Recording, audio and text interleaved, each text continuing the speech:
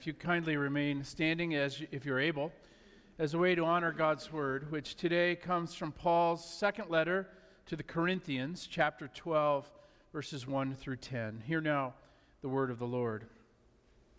It is necessary to boast. Nothing is to be gained by it, but I will go on to visions and revelations of the Lord. I know a person in Christ who 14 years ago was caught up to the third heaven. Whether in the body or out of the body, I do not know. God knows. And I know that such a person, whether in the body or out of the body, I do not know. God knows, was caught up into paradise and heard things that are not to be told, that no mortal is permitted to repeat. On behalf of such a one, I will boast, but on my own behalf, I will not boast, except of my weaknesses. But if I wish to boast, I will not be a fool, for I will be speaking the truth, but I refrain from it so that no one may think better of me than what is seen in me or heard from me, even considering the exceptional character of the revelations. Therefore, to keep me from being too elated, a thorn was given to me in the flesh, a messenger of Satan to torment me, to keep me from being too elated. 3 times I appealed to the Lord about this, that it would leave me, but He said to me, "My grace is sufficient for you, for power is made perfect in weakness. So I will boast all the more gladly of my weaknesses, so that the power of Christ may dwell in me. Therefore I am content with weaknesses, insults, hardships, persecutions, and calamities for the sake of Christ. For whenever I am weak, then I am strong." The word of the Lord. Thanks be to God. Please be seated.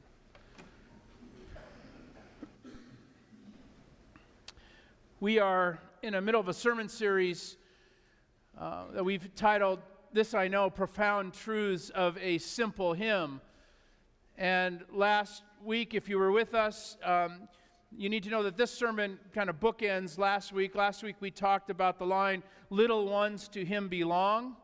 If you remember, we talked about the story that Matthew reports where the disciples asked Jesus, "Who is the greatest?" And He pulled a child in close, put His arms around him perhaps, and He said, "Here, this is what greatness in my kingdom looks like." And we talked about how little ones, children, belong to Him. Why? Well, what we said was that because children have no understanding of social order. They don't understand it. They don't get it. They're not interested in it. Today, I want to suggest that children, not only do they not have an appreciation of social order, but the greatness about children is that they have a deep dependency. They cry out for help. They understand that they cannot make it on their own. They are weak, but He is strong. That is our line today of the song. They are weak, but He is strong. Let us pray. Lord, these words are yours, and thus it is you who should speak them. So we ask for your help to hear the voice of your Holy Spirit, that your word might be spoken to our hearts and our minds, your eternal word, your word that does not change. Amen. When Paul wrote to the Corinthians, he had several objectives. One was to remind them that he had the authority to preach and to be their leader. There were others about who were claiming to be apostles, and they were going into the church and saying, "We actually have the authority here," not so much Paul, and their message was distorting the good news of the gospel. So Paul is writing to say, on the one hand, don't listen to them so much, you need to listen to me.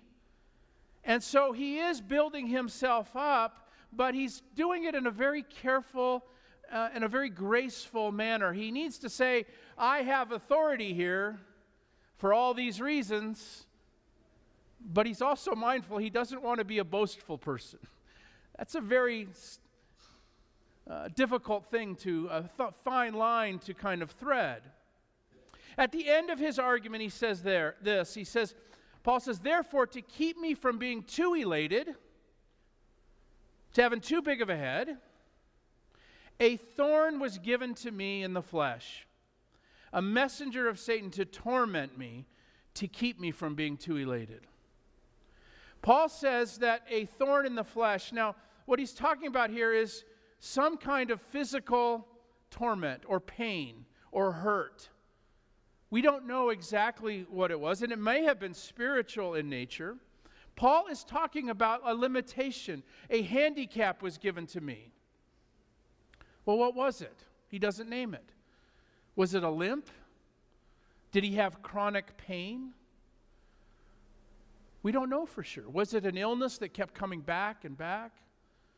Some have speculated maybe at the end of one of Paul's letters, he actually takes the pen and he writes and he says, see what big letters I write with my own hand. Maybe Paul was blind, and when he wrote, the letters had to go out really big. His eyesight wasn't good. Maybe that was the thorn in the flesh for Paul. We do not know. But it was a constant ache, a hurt, that daily reminded Paul that it was there. And he said it was given to me. And he didn't like it. And then he says this, that is why, for Christ's sake, I delight in weaknesses, in insults, hardships, persecutions, difficulties. For when I am weak, then I am strong.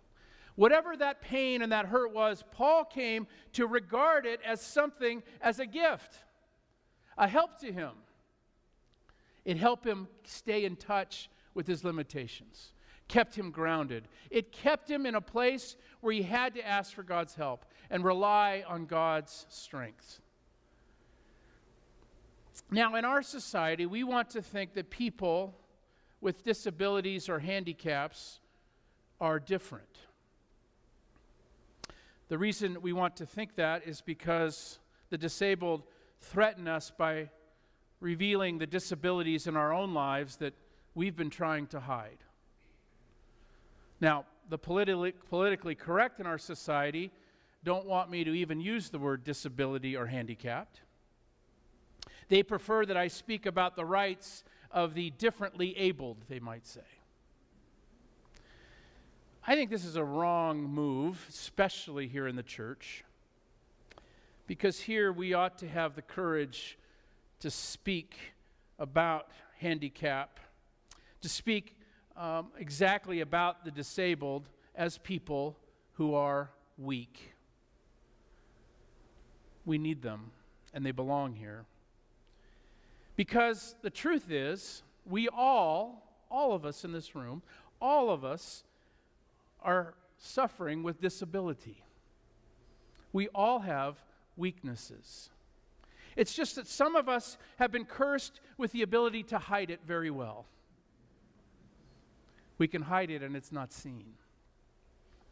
You know, one of the problems is that we live in a society that has taught us to get rid of things that are broken.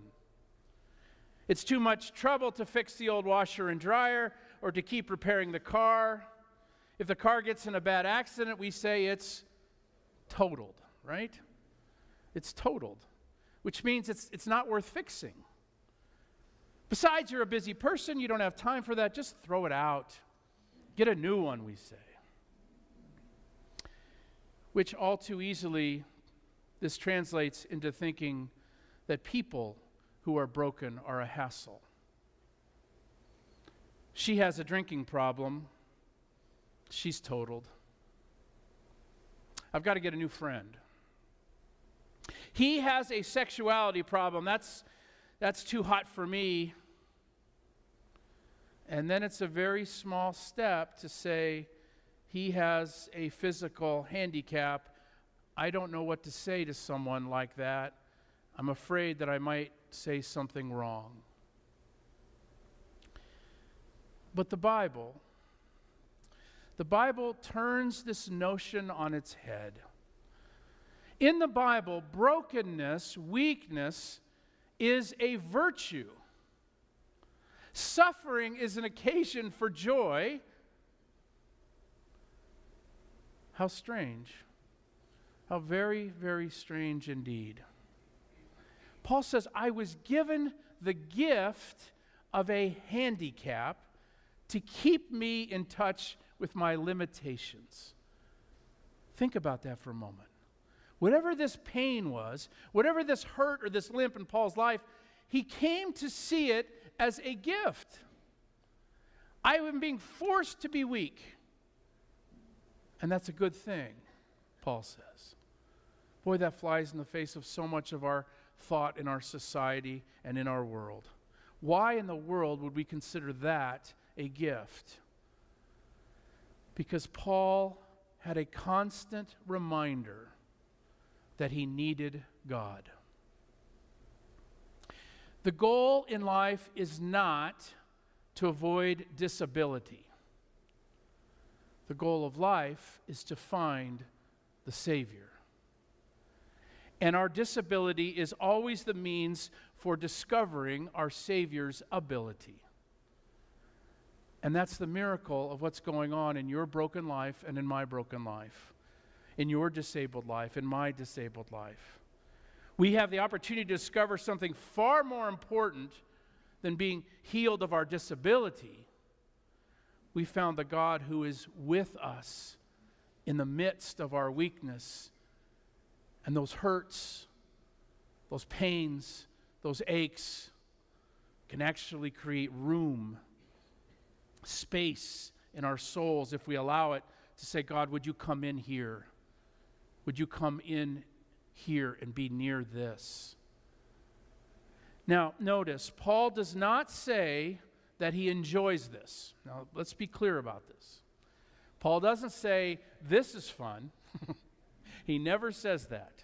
In fact, Paul says, I prayed to God that he would remove it, that he would take this away. He doesn't say that this is the true path of happiness, this is the mark of joy, of easy living. No, he says, I hate it.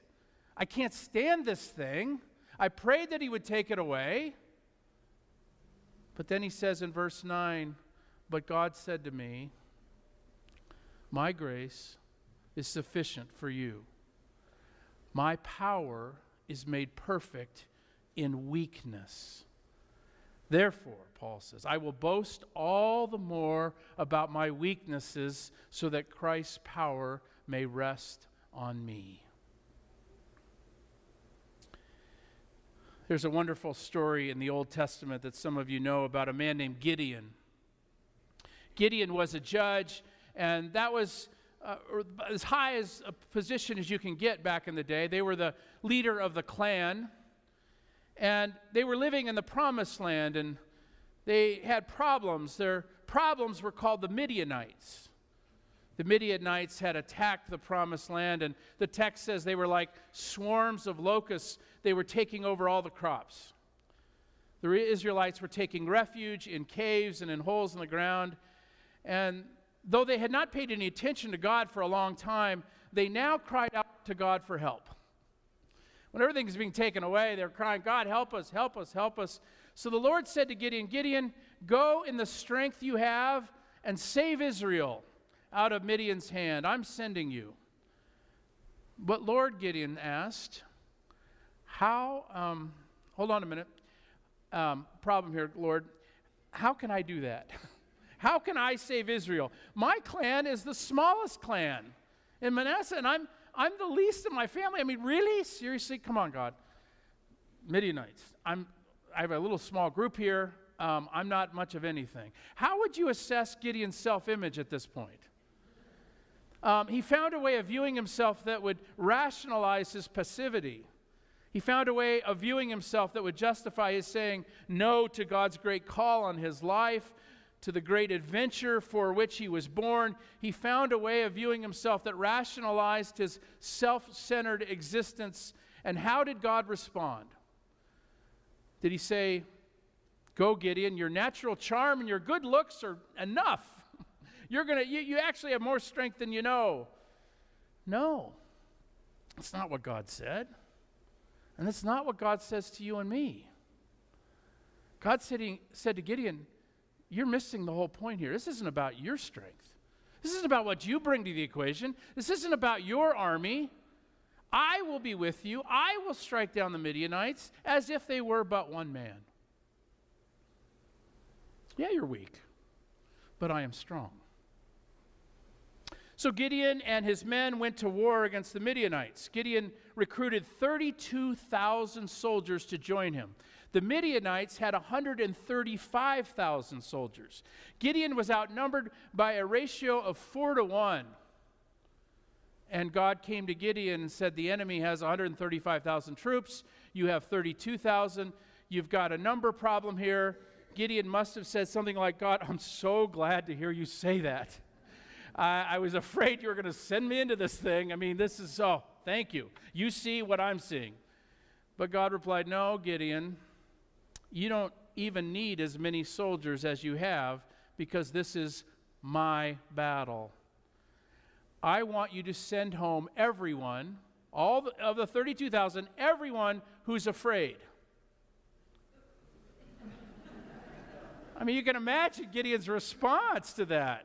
He looked over his troops and said, God, everyone's afraid. Think about it. Well, 22,000 troops went home, leaving Gideon with 10,000 soldiers. Now they were outnumbered 13-1. And then again, God came to Gideon. There are still too many men.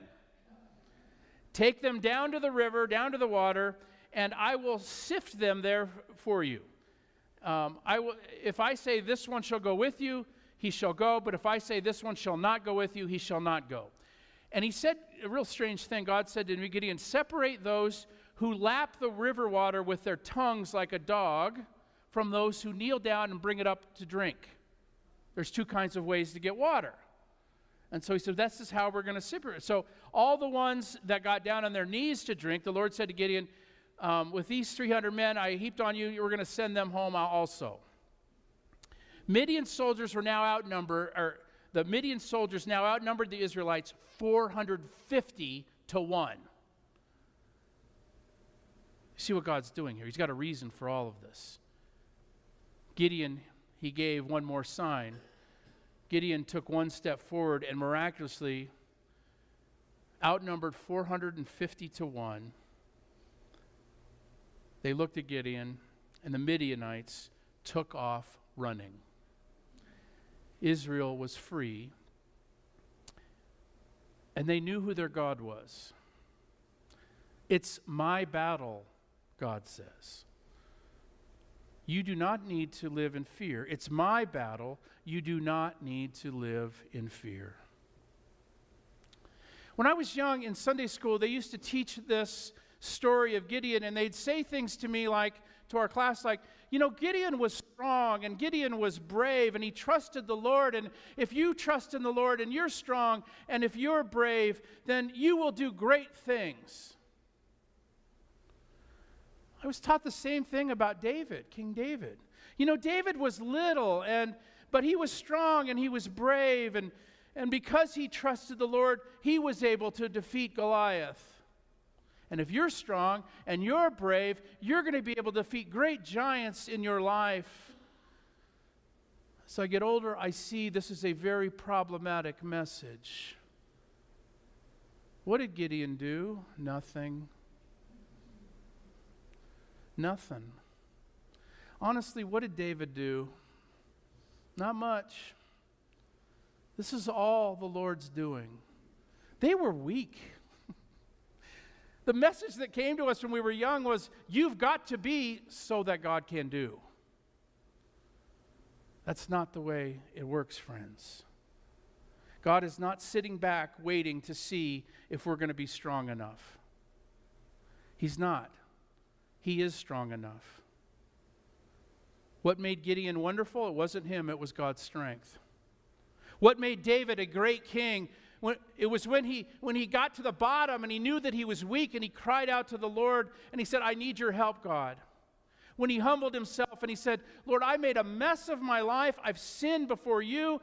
I need forgiveness. These were the marks of greatness when he had confessed and said, I am nothing. I'm weak.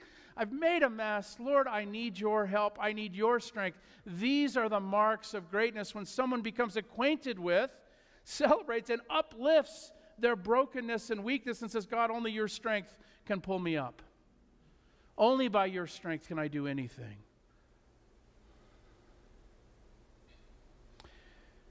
Some of you know our son Andrew is severely handicapped. Our son Andrew has pretty severe autism, and he is in great need of all functions in life. He needs help. He's, from that standpoint, not able to do a whole lot. So he needs constant care. About 5 years ago, in our orbit, someone came into our life and kind of around our house and saw Andrew and his situation and said to us, you know, in my church, we have this group of people who are amazing super prayers. They're amazing prayers. And I want to talk to them because they've had great results with their prayers. And I want to bring them into your house and pray over Andrew and see if they might be able to heal Andrew and his situation. You know, when you live with someone like this, your first reaction to that is you're kind of like, I'll try anything. Like, wow. But I slept on it that night, and I began to think through this, and Julie and I did, and it was unsettling. And it began to be very uncomfortable for us as we thought through that. Because what was the message? I mean, on the one hand, he was saying, Pastor, I've got some people that know how to pray a little bit better than you do. I had to set my pride aside a little bit on that one.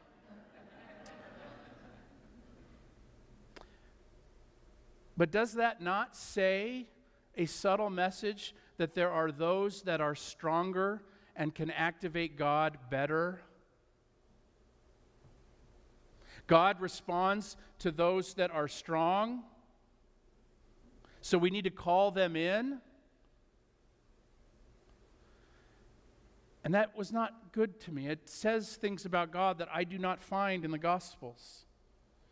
It was a message to me that I don't find in what Paul is saying here, where he's uplifting his weakness. Lord, I do not know how to pray. I don't know how to do this, but I know that you do. But the other thing, the other part that was unsettling for me was the notion that our son Andrew was a problem to be fixed rather than a mystery to be engaged. Now hear me. Let me be really careful with this. We have prayed many, many times for his healing. And there are days when we say to the Lord, why? This is not easy. This is very hard. That we wish this were not so. It's hard. We have gone through all of that. Like Paul, we have prayed for this to be taken away. But maybe there's something else in God's great divine providence that's going on here. Maybe Andrew's entrance into our world, in our family, into our church, is a glimpse into God's mystery of how he's bringing salvation into our world. Maybe if we allow room for the mystery of it all, it just might lead us to a greater faith. Maybe our longing for God and his power to make all things new will be more real, will be more urgent, will be more strong yearning of our hearts and our desires and our souls if he's with us. Maybe it will teach us a little bit more about leaning on his strength, his promises, his hope, future glory. If so, that is a gift. It's an amazing gift. It's something to be embraced. It's a mystery to marvel at, to say, Lord, we need your strength here. We know you can do all things. Paul said, that is why, for Christ's sake, I delight in weaknesses. I delight in insults and hardships and persecutions and difficulties. Because when I'm weak, then I'm strong. when we know or in touch with our limitations, our weaknesses, it allows room for God's great strength to come near. He loves pulling us up. He loves fixing. He loves forgiving. He loves restoring. Little ones to Him belong. Why? Because they're weak and they know it. But He is strong.